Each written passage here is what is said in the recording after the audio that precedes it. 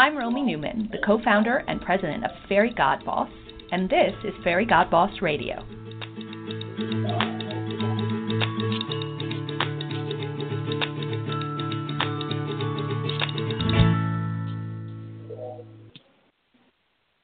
Today on Fairy God Boss Radio, I'm thrilled to be talking to Sam Saperstein, who's the Managing Director of the Women on the Move initiative at JPMorgan Chase. Sam, welcome to the show. Thank you. It's so great to be here. Tell us about you. Tell us about your career and how you have gotten to where you are at JPMorgan. Sure. Well, I'll talk about first my current role. So I had something at JPMorgan Chase called Women on the Move, and this is an effort we just put together to really bring all of our women's related initiatives all across the bank and globally into one place.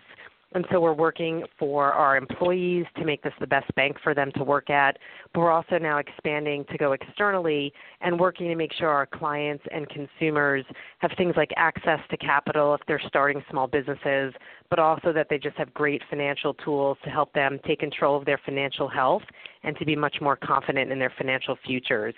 So it's a really exciting way that we get to demonstrate our support for women, and it's actually a full-time job, which I'm really happy to do. I've long been working on women's efforts in my spare time, and this is a great way to be able to do it full time.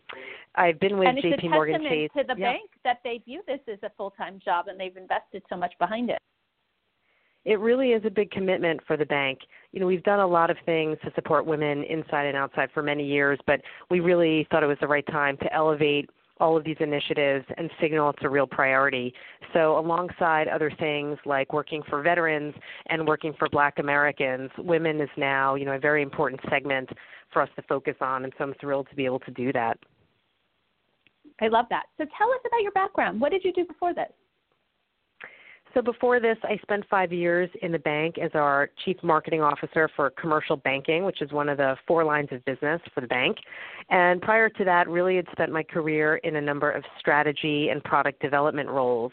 I actually started my career as a financial journalist, so I thought I'd always be a writer. But somewhere along the way, when I fell in love with business and with telling stories about business, I ended up going to business school. And after business school, really never went back to journalism.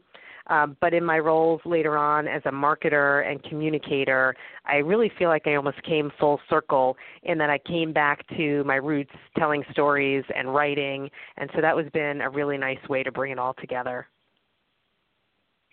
And so how do you think gender has played a role in your career? I mean, clearly it must have, by virtue of the fact that you've chosen to take on this initiative and this is where you want it to be. How did you think about gender earlier as a journalist or as an operator within the bank? I don't think gender played a role necessarily in my getting opportunities. So I never felt in interview situations or when I went after things that it was an issue there. But as I went on in my career, I felt that it might have played a larger role in my being either promoted or getting certain projects or just getting feedback from managers. Somewhere along the way, I think maybe there were instances where if I were working with male bosses and I had a colleague who was male and who might have been more familiar or looked like my male manager, that person might have gotten certain projects. And then probably the thing that really hit home for me was when I had my children and experiences around maternity leave and coming back to jobs after coming back from maternity leave. That's when I felt the most different. That's when I felt my gender really did play a role. I think if I were a man, clearly I never would have been out on leave and never had those experiences, and I just don't think I had anticipated that those times of my life would present, new challenges. So I'm very sensitive to that when I talk to women or see women who do go back on leave and who want to come back to work afterwards. So how do you reach a hand out? What are the best things you think you can do both sort of individually and institutionally to support women through these kind of turning points or challenge points in their career? I think one of the best things to do for me personally is to just have really open and honest dialogue with women, whether they're my direct reports or colleagues or more junior folks coming to me for advice. So, for example, with my direct reports, I always try to provide feedback to them that I think is really actionable and that I think is really going to reflect on their performance. I don't like to spend a lot of time telling someone feedback about their style or their executive presence or some of these softer, important skills, but softer skills that I think women tend to hear more feedback on. I really want to focus feedback on how people performed in their jobs, how they thought about things, how they executed on things that I think men hear about, and things that I think are critical for people who want to get to the next level. That's what I also counsel other managers across the firm to do, and I tell that to both men and women, that the feedback has to be really fair and equal, and men and women have to hear the same messages if we're going to see them promoted equally to higher levels and advance. 100%. And what about a mentorship or sponsorship? How do you think about changing those practices or structures to drive more promotion and retention?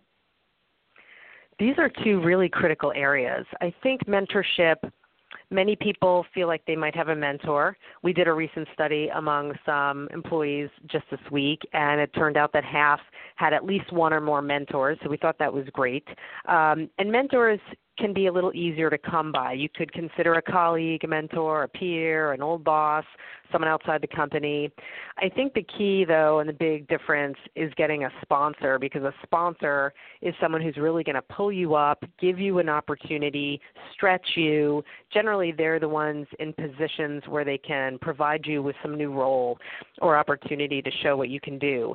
And I think that's a lot harder to do. There's probably fewer opportunities, but even so, it's just always harder to ask someone to be a sponsor and to develop that relationship. And what we find, and I'm sure it's true at many companies, it's really hard to engineer chemistry between people and to force a great sponsorship relationship. I think they have to be built naturally between the two parties involved. So what I try to tell people is to look for sponsor potential early on in your careers, from the minute you join companies, who could potentially be a sponsor. Often it's your boss or someone you work closely with. So if you can develop a close relationship with that person, or maybe someone else who you work with on a project, they're the ones who are going to see you up front. They're going to see your skills. They're going to see how you're tested, and they're the ones who can vouch for you down the road. Not everyone is in an opportunity all the time to convert their managers into sponsors. I don't think you can give up. I think you must still look for other people around you who could play that role, but it's such a critical role. And when you have a person, I think, who's receptive to you, obviously you need to work hard to keep demonstrating your skills, but often you should look for things that you could give back. And many times what you can give back is your advice and your expertise and a perspective on something. I think the very successful people that I've seen succeed, both men and women, always had a perspective that they were willing to share, always were informed about a subject and really helped their boss, their sponsor, to think through something. And that confidence in thinking through something was what really made the difference for them.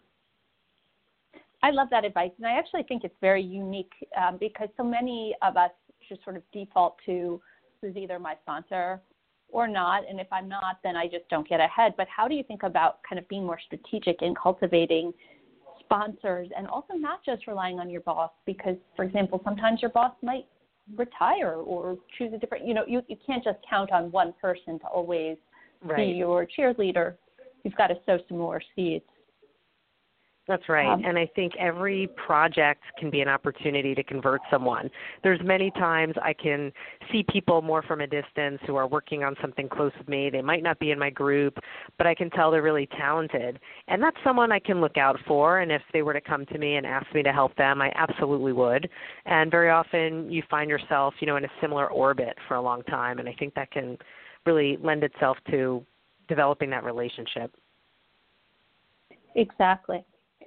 So kind of along those lines, what do you think a good manager is? Well, a lot of our listeners are either managers or trying to, becoming managers, or they're seeking a good manager, what are the kind of key hallmarks of a good manager? What should people try to be or look for? So I like this concept in a manager of being a player coach, meaning as a coach, you have to provide direction, you have to provide that feedback I was talking about, and you definitely have to set a vision. And in that vision, you have to always pick and choose the things you want to focus on. Not everything can be a priority. Some things you really have to clearly say, this should come first, and other things we can let slide. But that vision and that clear communication just has to be there. But the player side also should be there too. I don't think managers should be so removed from the work that they can't get into the details and understand what's going on and help out when needed. I've often seen managers really go down deep on certain things, and it always makes me feel like they cared about the work. We were doing important work together, and that they knew what it was like to be in my shoes and could help out when needed. So I think someone who can flex back and forth is just really important. Those are the kind of folks I think really engender trust and loyalty among the people that they manage. Absolutely. That's very good advice. So you mentioned how having a family changed your relationship with work and your challenges that you're facing. What do you think work-life balance looks like? How do you manage being a mother and having a big career? Well, the first thing I'd probably say is I really try to drop being a perfectionist, because that just doesn't happen once the kids come along, if it happens ever. And you have to get really comfortable with balls being dropped. And so what I mean by that is there's many times that I certainly just can't be there for a school play or something else. But there are times I just completely mess up. I send one child to the wrong activity, or I forget to do something like sign them up for lunch, or something happens all the time. And I think you can't beat yourself up for that. You have to accept that, try to get better, try to be organized, and do the best you can. Yeah, that self-forgiveness is so essential. I agree. It really is. I mean, hopefully your kids don't get too upset about it. Thankfully, mine are young enough; they don't seem to mind yet. But, to me, the balance, it's not balance on a daily basis. It's so hard to achieve that. Every day you're pulled in a million directions. I try to look out a week or maybe 2 weeks, and I say, okay, how many nights am I home? How many nights am I out? What's going on the weekend? How can I do things at work that need to get done? How can I spend the best time I possibly can with my kids? And then, of course, last is how do I spend time on myself? That definitely takes last in that list. But I do try to mix and match so that over a period of time, I feel like I'm pretty much in balance. The one thing I do try to do consistently is just get sleep, because for me personally, without that, I'm really not good the next day.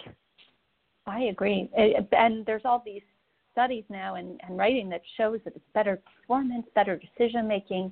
You just can't be as good at your job if you're not sleeping. So I think that's so essential. No, it's really true.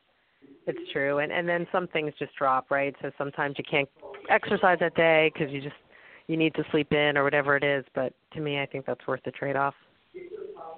Absolutely. So if you don't mind, talk about a mistake you've made and what did you learn from it? So when I was doing product development work, I was in charge of an e-commerce platform. And our goal was to really try to get out there and develop a new e-commerce whole delivery infrastructure. This was before I joined JPMorgan Chase, so I was at a different company. And I was working closely with one boss who was very, very supportive of this, wanted me to run really fast, and I took direction from that person and from other people who were supportive, and I really tried to get out there and do what I thought was best. But what I hadn't really considered is that there were other people in the organization who just weren't really bought into this idea yet. They didn't understand why we needed to be there. They weren't really behind the urgency. We had other priorities.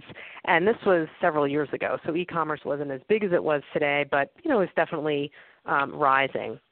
And I think what I hadn't really done enough of was fully understand everybody's perspectives on that.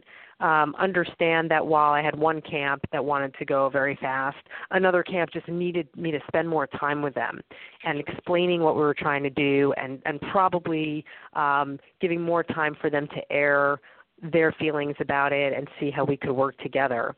And what ended up happening is we tried a number of things, but never really got past a pilot phase. And I think it was because of not having that full support to keep going with it. Now, what we built, I was happy to say, laid the foundation for what the company eventually did. So I think it was good work that ultimately saw the light of day. But it's very frustrating to be so involved in something that you feel like stops when, you wanted to move forward. But I really took away from that the need to make sure all perspectives were at the table and that you understood, everybody's viewpoint early on, and you got back to them as often as it would take to make them comfortable. Absolutely. Getting engagement from all the stakeholders and keeping them in the loop. That's very good advice. All right, so I'm going to move on to our Fast Five. We're going to ask you some fun questions just to get to know you a little better. So okay. What is your favorite karaoke song? Okay, well, so I'm a terrible singer, so I have to do something that's like easy to belt out that other people would join in on. So I'm going to have to say Living on a Prayer by Bon Jovi. I'll join you. I would definitely join in on that one. What is your favorite way to exercise, your body or your mind? So I've been really infatuated lately with two exercise things, both with Peloton. So I'm a big Peloton spinner at home, and that's because I can do it on demand any time of day. And I also really like Pilates, which is a real nice balance to that. It's more about that toning and lengthening versus real hardcore strengthening. But both of them just really wake me up and make me feel great. Love that. Who is one person, dead or alive, that you would want to have dinner with? I think instead of going super fancy on this, I'm going to have to say maybe two people, my dad and my grandfather, both who passed away. And, we were very close as a family, and I lost my dad when I was about 33, so he didn't really see me in the heyday of my career, and he never met my children.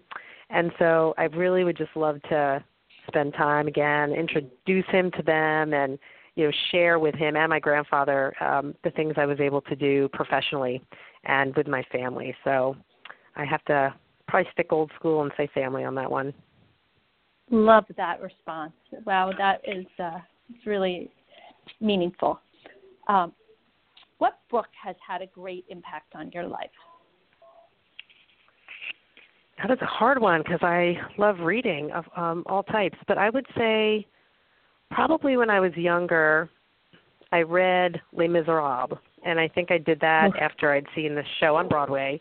So I was very captured by the music and the story. But when I went back to the book and I was able to really get more into the characters and understand them, I think I was really taken by the universal truths that Victor Hugo is trying to convey with that book. So things like love and how love transcends, blood ties, or how you would do anything for family. I was also very, really interested in the notion of, is there a black and white good or bad? Because, of course, the lead character becomes a convict for stealing bread to feed his sister's family, and as a result, he's chased really all of his life by an inspector who cannot see him as being anything other than bad. So this concept of, can people change? Are your views of people always the right views? How can you become a different person over time? How do you forgive? All of these things were just great questions to think about as a young person and certainly as a person today in the business world and dealing with a growing family. So that book just always stayed with me, and I think it just always spoke to me as something very fundamental. What a great suggestion. As we're getting into the holidays and everyone has a little time off, that's a good read to come back to. Exactly. All right. So perhaps our toughest question here. So at Fairy God Boss, we have observed that women are much less comfortable bragging about themselves. So we want to ask you to brag for us about something you're very good at or something you're very proud that you've done. Well, thank you for that opportunity. It is hard to do. Okay, here's what I would say. As I mentioned at the start, I really started my career as a financial journalist, and before that as just a general business journalist, and I always loved to be on the radio. I did a lot of radio when I was in college, and so communicating, especially through words and language and stories, has always been really fun for me. So I think I've carried that feeling and that enthusiasm through to my professional life. And so public speaking is actually something I really like, which might sound strange because most people dread it and hate getting up in front of big groups. And I'm definitely nervous when I get up in front of groups, but there's something about the nervousness I can put aside pretty quickly. And I just love speaking to people. I love communicating.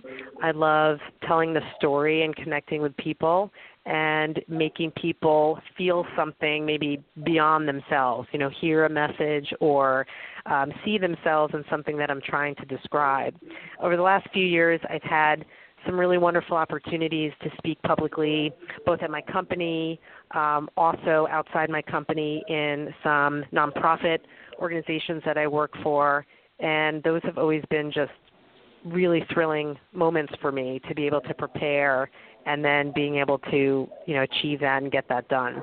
I will say I have a very specific process to the way I work on speeches. I have a great speech coach who happens to be my husband. And while most people might not want to have criticism from their spouse, this one tends to work. So he spends a lot of time with me. We polish my speech, and then he often films me on my iPad giving my speech, and we look at it together. And he's just a great coach because at the end of the day, I feel like criticism aside, I know he's supportive and he has my back and he only wants me to succeed. So it helps me take in the messages, his criticism sometimes. I love that.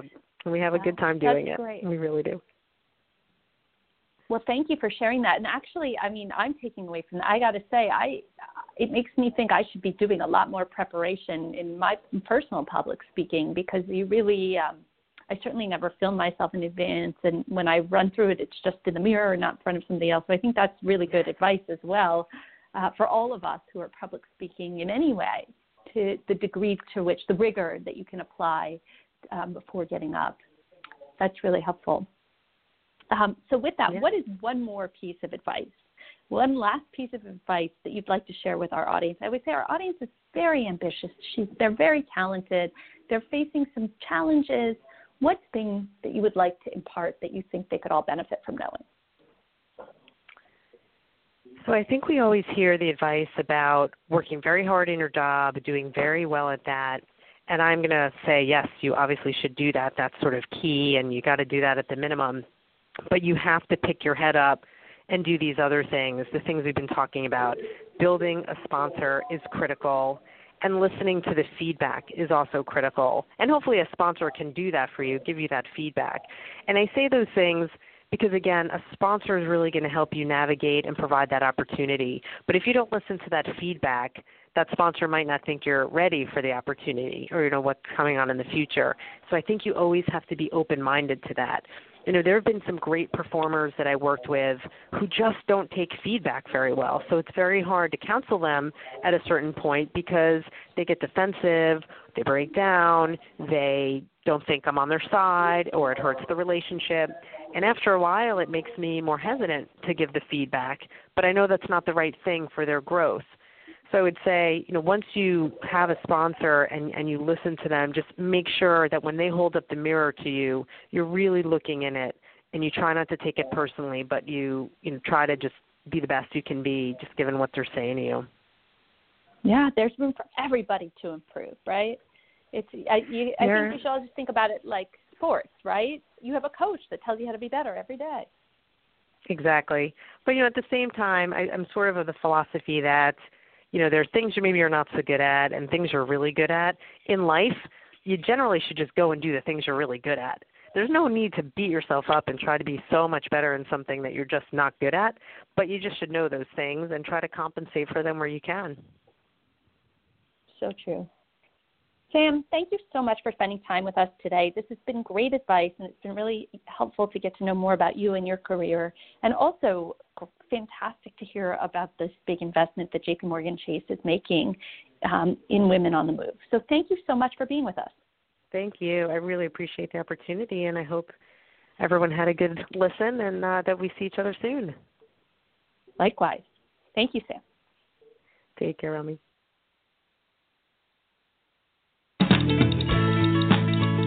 Thanks for joining us today on Fairy God Boss Radio. Don't forget to subscribe, rate, and visit us at fairygodboss.com. See you next time.